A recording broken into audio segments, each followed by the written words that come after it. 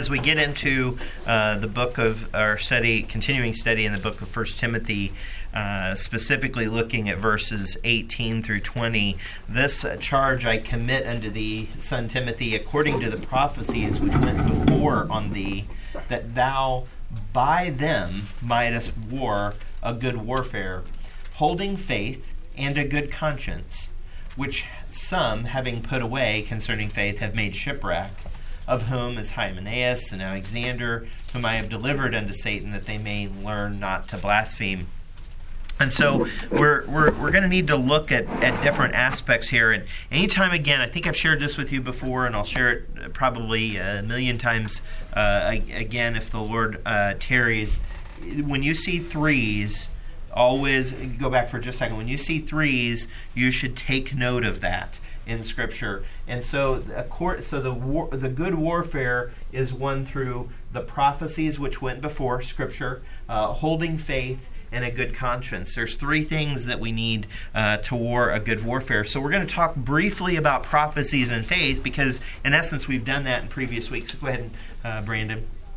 And prophecies and faith, and specifically looking at this reference in 1 Timothy 4, neglect not the gift that is in thee, which was given thee by prophecy. Now this is, we think prophecy is this, we almost have this crystal ball kind of mentality about prophecy. Prophecy is the recording of Scripture and teaching of Scripture, and it isn't always the foretelling of something that's going to happen. So that's certainly one aspect of prophecy, but we need to look at it with a broader lens. So literally, the gift that is in Timothy, his ability to teach, his ability to minister, was given him by the Word of God with the laying on of hands of the presbytery. And so the gift came out of the Word of God. In 2 Peter 1:19 and 21, we see prophecy, the word prophecy appear three times. We have a more sure word of prophecy, whereunto we do well that ye take heed, as unto a light that shineth in a dark place, until the day dawn and the day star arise in your hearts. So it's even more sure than the being at the Transfiguration, and knowing this first, that no prophecy of Scripture is of any private interpretation, for the prophecy came not in old time by the will of man, but holy men of God spake as they were moved by the Holy Ghost. And so we have a more sure word of prophecy, and it's not natural, but it's spiritual. It doesn't come out of the natural man, it comes out of the spiritual man. And so we've seen the prophecy component, so let's briefly touch on the faith component. Now, faith is the substance of things hoped for. It's the action, much like, and we'll see in another verse here in a moment, much like charity is the personification of love. It's the action of love. Faith is similar. Faith has a tangible component to it. And I'm not talking about if I stare at that mountain and I have faith to move the mountain, it'll move. But I have faith this morning that Trotter's in heaven. Like, that's a tangible thing. It tangibly affects my grieving. It tangibly affects the way I perceive the events around his death. I have absolute faith that I will see him again. Like, I don't know how else to say it. I just have faith, and it makes an impact. It's a tangible thing. It's substantive. Okay? But we saw the threefold in 1 Timothy 18, that it's prophecies, or Scripture, it's holding faith, and it's good conscience. And there's a kind of a parallel concept. If you look at the next slide, charity is a key for function, and we're not going down this path of charity, but it's important to notice. Look at 1 Corinthians 13 and verse 2. And though I have the gift of prophecy and understand all mysteries and knowledge, and though I have all faith, so beyond Scripture, beyond understanding mysteries and knowledge, and beyond faith. So in addition to prophecy and faith, the other two concepts of knowledge and understanding, even though I have all four of those things, so that I could remove mountains, if I have not charity, I'm nothing. Right? Paul writes. So charity is a key for function in this concept. Okay? Charity is a key for function in this concept. Prophecy and faith are literally limited by charity. If you don't have charity, prophecy and faith are limited. Okay? So the reason I wanted to show this to you is the warring a good warfare that Paul is encouraging Timothy to do, he says comes three ways. Through prophecy, the understanding of Scripture. Through faith, kind of the application of that spiritual man, but also of a good conscience. And I'm going to let you know, I don't know that I've ever studied the conscience before in Scripture. I mean, it's this concept that I just kind of gloss over, just being transparent with you. And so this brings us to our first discipleship decision. Scripture and faith are not, and I put in kind of air quotes, sufficient, are not alone. Are not alone. The word alone ought to be in there. I apologize. So Scripture and faith alone, that's your fill in the blank, are not sufficient for the warfare. The devils and other bad actors have Scripture, and they have a form of faith. They understand what God can do. Without a good conscience, the Word of God and faith are limited. And we're actually going to see as we progress in our study this morning that there's a bad form of conscience that actually can do damage. So not only would you not be able to war effectively, you can actually do collateral damage to other people with this key component of a good conscience. Now, are Scripture and faith vitally important? Absolutely. That's why I put a little bit of caveat as we began, because I'm not the guy that's going to come up here and tell you that we should have situational spiritualism, right? Like situational ethics, where in one case something's okay. It's like, it's okay to lie if you do this. Well, no, it's not. Like, I'm not going to put forth situational spirituality, okay? That Scripture and faith in and of themselves are also important, vitally important. But we can't glance over the concept of a good conscience. So I tried to create, and on your sheet you have a diagram. So in just a second he's going to flip this, and you're going to want to write a bunch of words. And that's fine. If you're filling out your form, you can write a bunch of words. But I don't want you to miss the point, okay? The point of this is not to leave with a filled out piece of paper. The point is to understand it. So if you go ahead and advance, this image is the way I kind of doodle and I move things around I don't doodle like Sam doodles. That man likes to doodle. He loves the doodle. Okay? So I'm not going to do that here. Okay? That's his thing. But the three components, faith, prophecies, and a good conscience, all go into warring a good warfare. Okay? For us to have the ammunition we need to fight our spiritual warfare, we have to have faith, we have to have the prophecies, which is the Word of God, and we have to have a good conscience. Okay? But I want to spend just a couple of moments on these smaller words. So when you overlap faith and prophecy, faith and Scripture, you get things like inspiration. Okay? The inspiration of the Word of God. We believe the words of God were written by men of old time, that God led them to write those words. The inspiration of Scripture happened, and we believe it by faith. I've never met those people. I've never met Moses. I've never met Paul and Luke and all the other folks that wrote Scripture, right? Daniel, right? I've never met those folks. So I have to overlap faith with Scripture, right? I have to do the same thing for the concept of preservation, okay? For the preservation of Scripture. I've met people who are Christians, I believe they're saved, who don't believe the Word of God exists on the face of this earth. Because once it was penned, it left. Once it was originally written down, those words are gone. And I'm like, I don't even know how you function. Like, I can't, like, where do you put your authority? Like, I literally don't know what to do with that. Because I choose to believe through faith that the word was also preserved. Amen. Preserved for us so that we can understand it. Okay? Now, when you overlap Scripture and good conscience, you get the concepts of doctrine and application. Okay? Doctrine and application. So, I may know prophecy, I may know Scripture, but if I don't approach it with a good conscience, it's never going to make an impact. It's never going to move me. Okay? It's never going to apply to my life. I'm never going to have good doctrine. Okay? So again, this is just you can take it or leave it. You can burn the piece of paper when you get home. Just do it safely if you want. So, this was, all of these things are pointing toward a good warfare. Paul is trying to mature Timothy because he's going to be a pastor. He's a pastor over people. And Gordon stood up here and as a pastor clearly had, key moments. And I felt a little bad.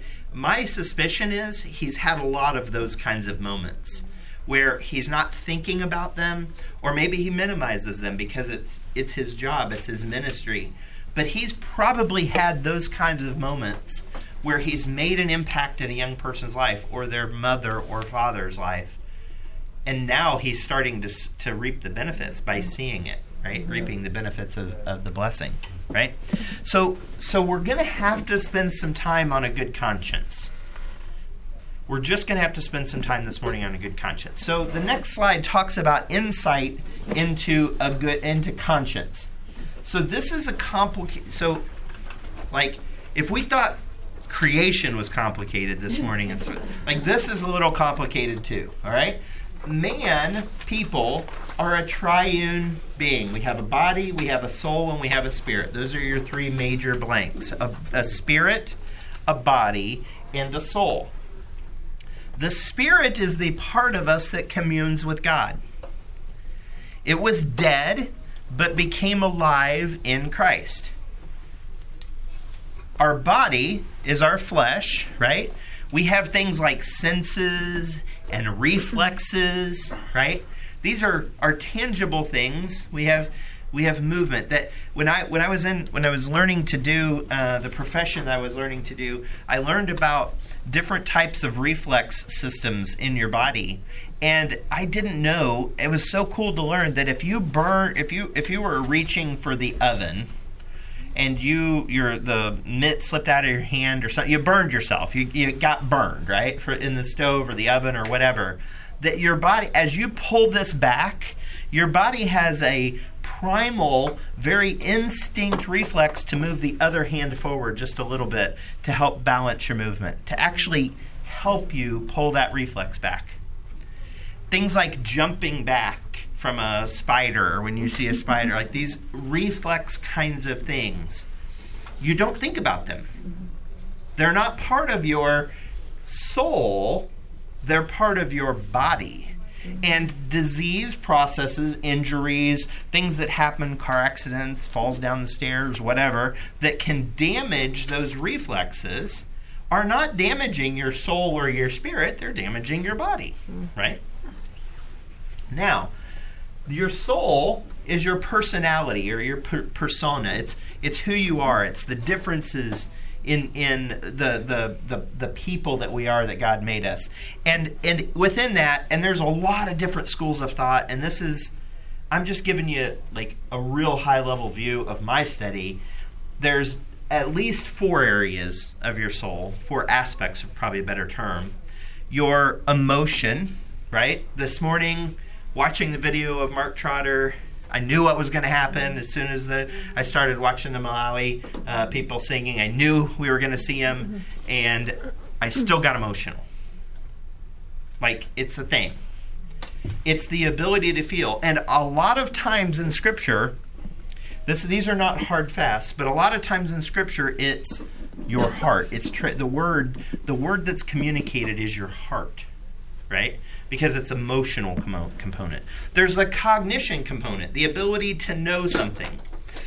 A, B, C, D, E, F, G, etc. That's cognition. There's no emotion to that. Doesn't matter how I feel, the alphabet's not changing, right? I also don't have to figure anything out with the alphabet. I just know the alphabet is A, B, C, D, E, F, G, etc., right? There's a concept of deduction. Oh, and that word is almost always in your Bible, your mind. Okay? Not always, but almost always translated the concept of your mind. Then there's the ability to deduce, deduction. Okay? And that's taking the alphabet and turning it into words. And if there's a word you haven't seen before, you can sound it out or put it in context or understand its basic parts and get close to what it means. That's just a concept of deduction, okay? And that is the ability to understand, or what Scripture will call wisdom or understanding, okay? So this is not a hokey pokey or turn yourself around. Not a hocus pocus kind of thing. It's not weird. It's scriptural. Sorry, I disappointed you. It's not. These aren't concepts that I'm pulling from the four winds to try to, get you a degree in psychology, right? These are ways that we are described in Scripture. Us, okay? But notice this last one is conscience, and conscience is the ability to perceive moral or morals or right from wrong. Okay? It's the ability to know. I saw on Facebook this week, I don't remember, I think it was Michelle's sister. Nobody told me I didn't have to put glue in my hair. I've just always known it. Like I think it was her sister. And I think she was reposting. Like her. Yeah. So, there are things that we know are right and wrong. I know it's wrong just to walk up and punch somebody in the face. It's wrong. I know it's wrong to kill. And one of you showing up on March 6th, 5th, is going to be a killer. Hopefully it's out of the other fellowship. Yeah. But it's the ability to know right from wrong. And I do think that, and we'll see scriptural evidence of this. Again, I think you'll see that this. I'm not reaching here. And Paul, remember the background, Paul specifically tells Timothy, if you want to walk the spiritual walk, if you want to fight the good fight, if you want to win the spiritual war, you need to have a good conscience. He literally put it down, so we need to understand it. So additional insight, if you advance to the next slide, there's a couple of slides here. Conscience is convicting, okay? We are convicted. Now, the Holy Spirit does convicting. This is a little bit different, but this is where the Holy Spirit can work in us, right? John 8:9. And they which heard it, being convicted by their own conscience, went out one by one, beginning at the eldest, even unto the last. And Jesus was left alone, and the woman standing in the midst, right? Everybody wants to stone her. She's guilty. Cognitively, they know she's guilty. Deduction, they know she's guilty, and therefore should die. Okay? But through conscience, Jesus utilizes, I was going to say plays, but Jesus doesn't play like that. He utilizes their conscience to know that only he that is without sin should cast the first stone, right? So they're convicted by their own conscience. Conscience is directive. It can be directive. Acts 24:16, and herein do I exercise myself to always have a conscience void of offense toward men, toward God and toward men. Right? So it directs me. Literally, I know this is going to sound a little trite. I'm not going to walk past you in the hall downstairs and be like, get out of my way. There's something about that that's not right. You do it all the time. That just to you, Willie. Just to you. I should have realized that. Yeah, because to you, Willie, I will do that. I will, and then I'll turn around and throw something at him just for good measure. So, but the point is, our conscience directs us to put bounds. Does our conscience learn over our lifetime as a kid? Sure. We learn those boundaries, right? But those boundaries are applied to our conscience. Sure, there is a component of kids that say, if I talk back, I might get slapped. Therefore, I won't talk back. But that is building a moral compass within their conscience. Okay, conscience is primal, and I debated with myself. It was quite the funny argument. I wish you were there in my head. I could have used the word innate, or God-given, or deep within us. But I'm going to argue that primal is the right word. Look at Romans 2:15, which show the work of the law written in their hearts, their conscience also bearing witness, and their thoughts the meanwhile accusing or else excusing one another. So within the context of Romans chapter 2, there's a lot going on there, and we'll talk a little bit more about that. But the work of the law written in the hearts, this is primal to us. This is not situational. You can go across lands and continents and countries and people groups, and there are certain things that are consistent because it's primal. It's written by God in our hearts. It's in us. Okay? It's within us. Conscience is witness. Romans 9:1, I say the truth in Christ, I lie not. My conscience also bearing me witness in the Holy Ghost. Literally, your conscience talks to you. I know that sounds a little weird. I don't know how else to say it. But have you ever thought, I shouldn't do that? Mm-hmm. That was your conscience. Literally.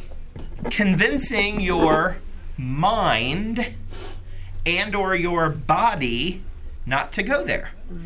Like, this is, I contend that most psychology degrees are simply people explaining biblical concepts. Yeah. Like, these things, I mean, there are some things that get a little wonky in, I guess, any profession, but these concepts, I believe, are scriptural. Maybe they have different words. Maybe you don't like some of the words I've put on here, but your conscience will literally give you witness on what to do and what not to do.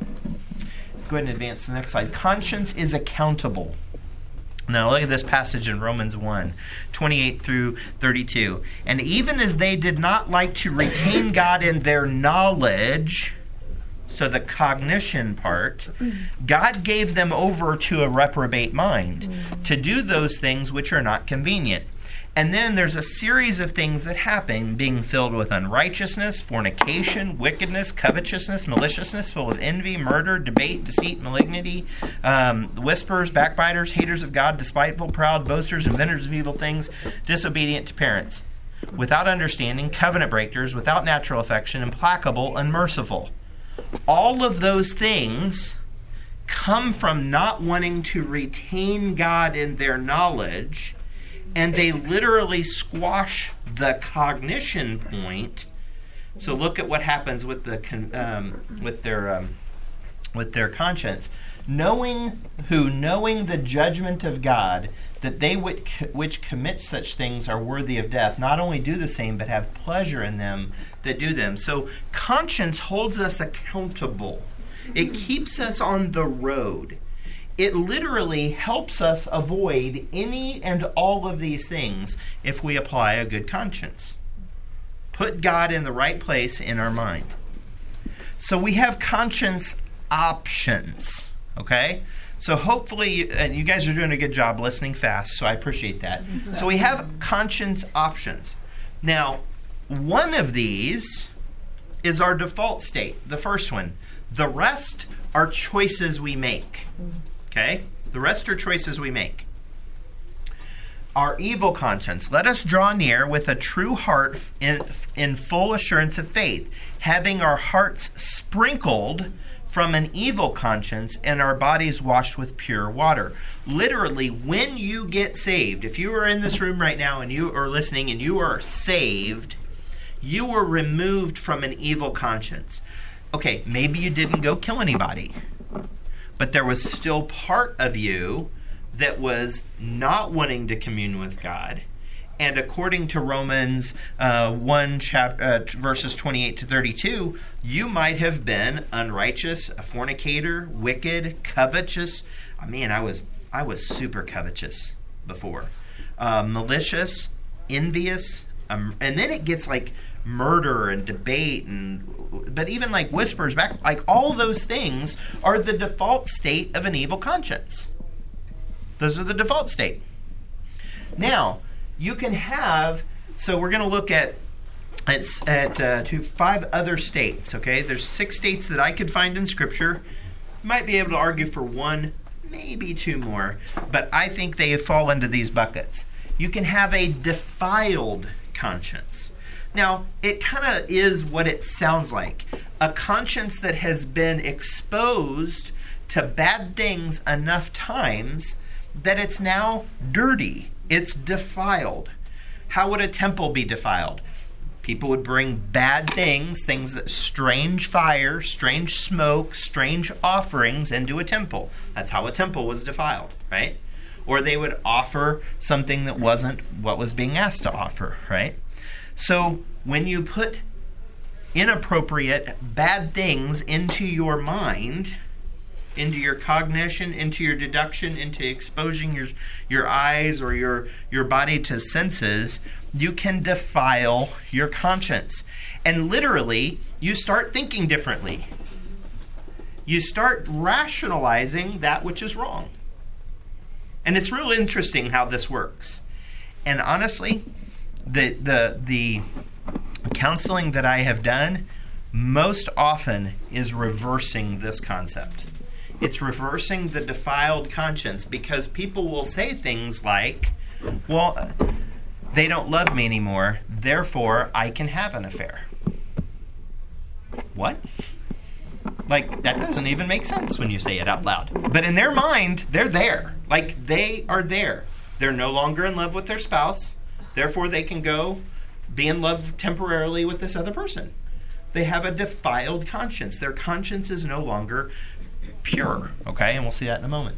So Titus 1:15, unto the pure all things are pure, but unto them that are defiled and unbelieving is nothing pure. But look at this, but even their mind and conscience is defiled. No longer do they take 2 and 2 and come up with 4. Their conscience allows them to rationalize that the second 2 is actually a 3. And the sky isn't actually blue. And you can sit across from them at a Panera. You can talk with them in discipleship. You can counsel with them as a friend in Christ, or as a leader with them in ministry, and they will say things that don't make sense. But I love them. God told me to do this. God told you to do something that was in contradiction to His Scripture? I don't think so. And like, if you could record it and play it back for them at another point in time in a pure, like, it wouldn't even make sense. Their conscience literally has become defiled. You can have a seared conscience. And I tried to put these in worst to best, okay? Not in order of Scripture, but kind of worst to best. You can have a seared conscience. Now this is, so I almost always hear the example of a good burger or a good steak, right? So you can sear the outside of a piece of meat with extreme heat, hotter than you would otherwise cook it, so that the outside of it seals and you keep the juices inside. She sings with me. Okay. You keep the juices inside the piece, like you literally sear it so that it retains its moisture, okay? Or it's moisture, I guess, right? The interesting thing about that is, on a piece of meat, in theory, you could take it off the grill or off the flame, whatever it is, and you could slice that little piece of searing off, and what would happen? The juices would flow, those sorts of things, right? In a seared conscience, you can actually undo this, okay?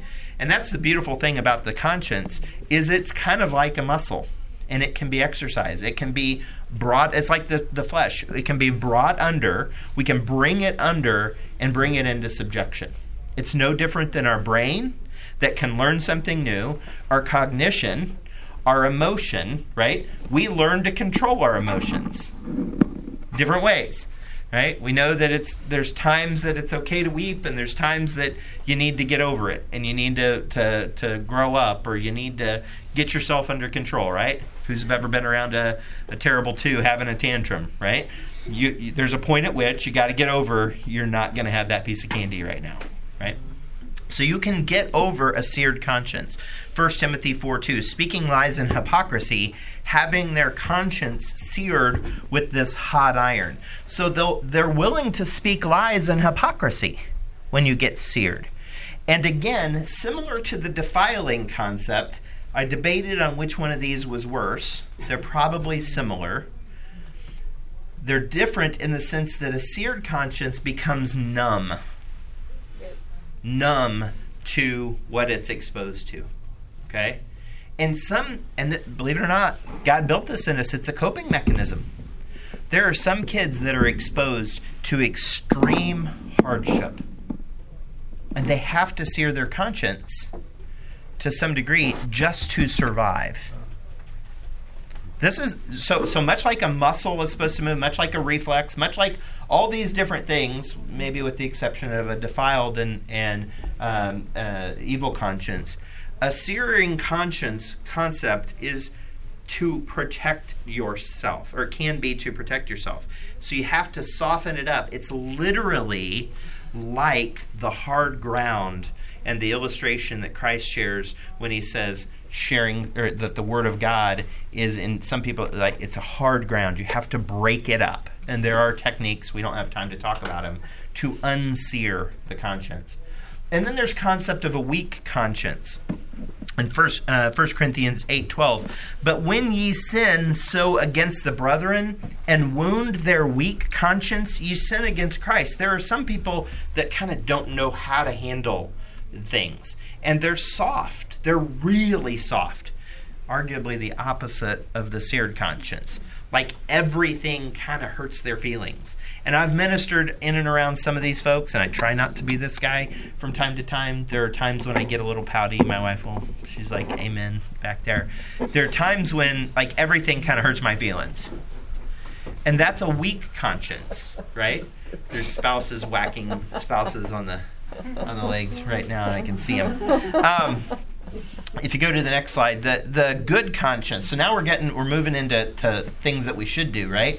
Hebrews 13:18. I pray for us, for we trust we have a good conscience, in all things willing to live honestly. Like, I'm trying. I think I've shared before, there are times when I've tried to minister to people, and I've done it clunkily. I just made up a word. Clunkily. It's going to be Webster's new word in 2021, clunkily. I've done it in a manner that maybe wasn't as smooth as it should have been, but I did it in a good conscience. I did it out of love. I did it out of a good place. Now, we still have to mature, but 1 Peter 3:21, the like figure whereunto even baptism doth also now save us, not the putting away the filth of the flesh, but the answer of a good conscience toward God by the resurrection of Jesus Christ. I would argue, based on that verse and other supporting verses, you cannot have a good conscience outside of salvation in the Lord. Like, you can't have a good conscience. Your conscience will be defiled. And a pure conscience. 1 Timothy 3:9, holding the mystery of faith in a pure conscience. So now, Paul is telling Timothy, hey, and we'll get to this, hold the faith of mystery in a pure conscience. Don't, like, you weren't given the knowledge of that mystery to lord it over anybody. Give it out of a pure conscience. In 2 Timothy 1:3, I thank God, whom I serve from my forefathers with pure conscience, that without ceasing I have remembrance of thee in my prayers night and day. So, hey, Paul thought he was killing Christians with a good conscience, though, remember? So you can't just have a good conscience. What do you have to balance it with? Prophecy, or the Word of God, and faith. It is a three-legged stool. You need all three aspects of that concept in order to move forward in warring a good warfare. Go ahead and advance the next. So this brings us to our second discipleship decision. Your conscience is an important facet of who you are. Keep it. Keep it. Don't allow it to become seared. Certainly don't allow it to become defiled. And if you're not saved, you're never going to get out from under an evil conscience. Okay? You might function, you might live a perfectly peaceable life, but you won't get out from under it. So now it brings us back to 1 Timothy chapter 1 and verses 18 to 20 when he says, this charge I commit unto thee, if you advance it for me, Brandon. This charge I commit unto thee, my son, according to the prophecies which went before on thee, that thou mightest by them mightest war a good warfare, holding faith and a good conscience. But look at this, which some, having put away concerning faith, have made shipwreck. So when you mess with the prophecies, when you mess with faith, when you mess with good conscience, especially in others, you literally will make shipwreck. Okay? Now, I believe there is a component of, I think the word is soliloquy here, that Paul is using. I think that's the word. It's an illustration, right? That, like, back then they didn't have train wrecks, right? Now we say, oh, wow, Dobson preaching was a train wreck, right? But I think they would have said something to them back then of, boy, Dobson preaching, that was like a shipwreck, right?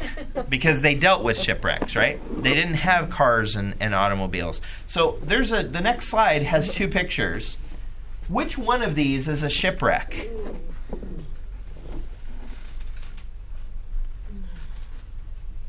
I see Jamie pointing to this one. This is a tornado, believe it or not. This is the result of a tornado. That's really bad. But this is what it looks like after a shipwreck eventually. It's just gone.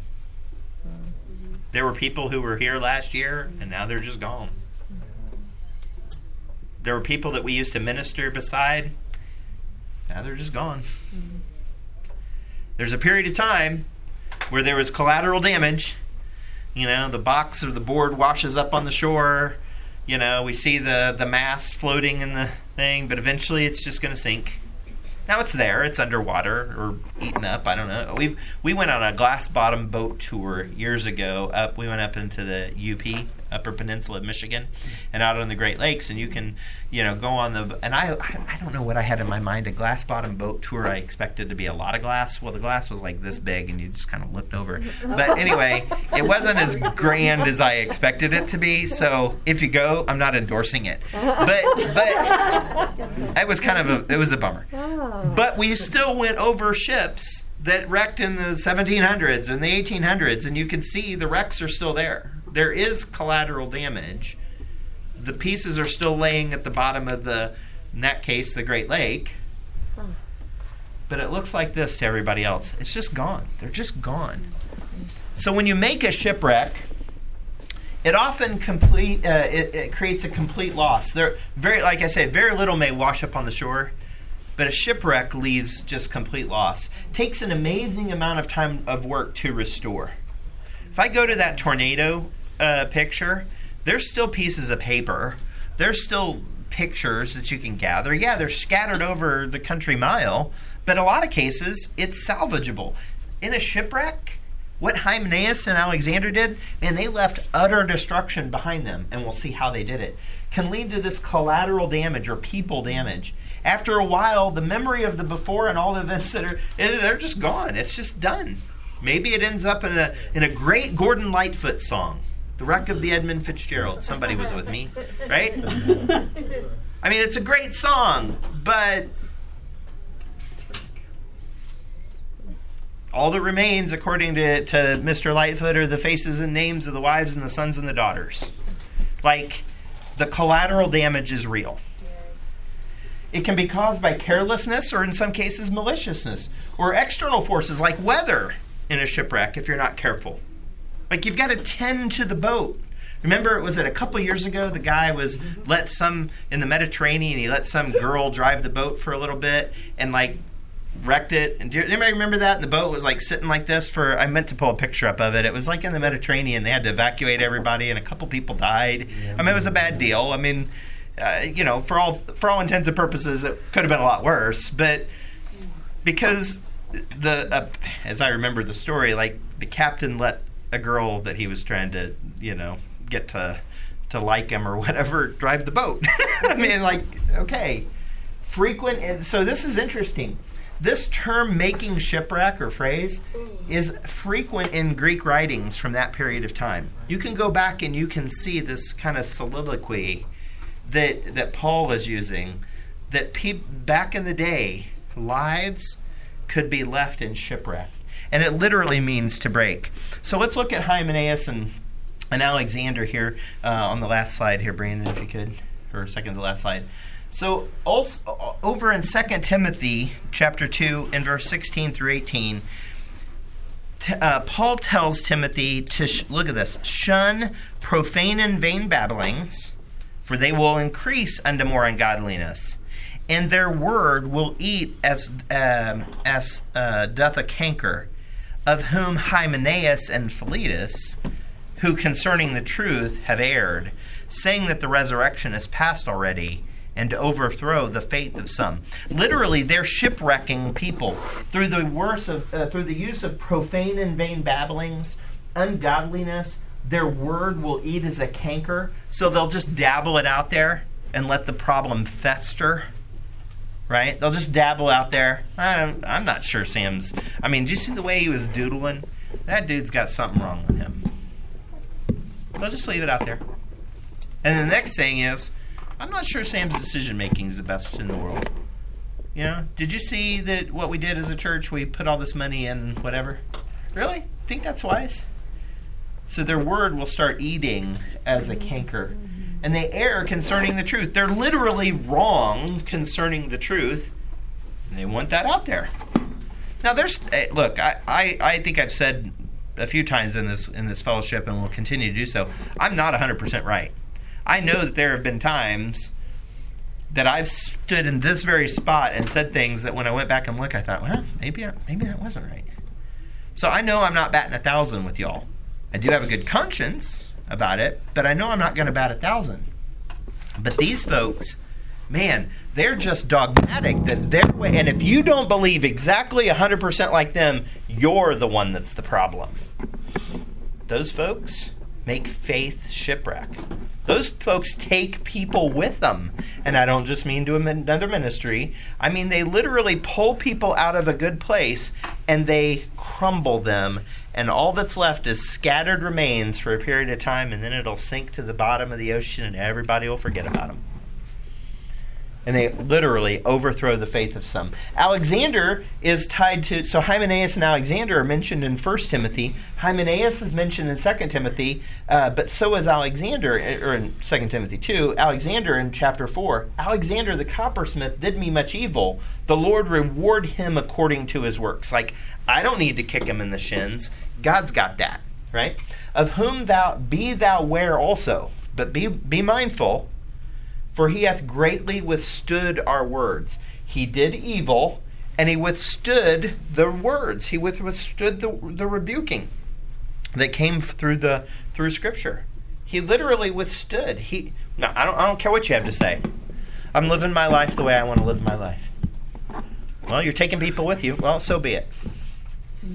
And those kinds of conversations, unfortunately, have happened in this ministry, where people are not willing to small themselves for the purpose of the ministry. They're not willing to humble themselves. What do they have? They have something wrong with their conscience. Okay?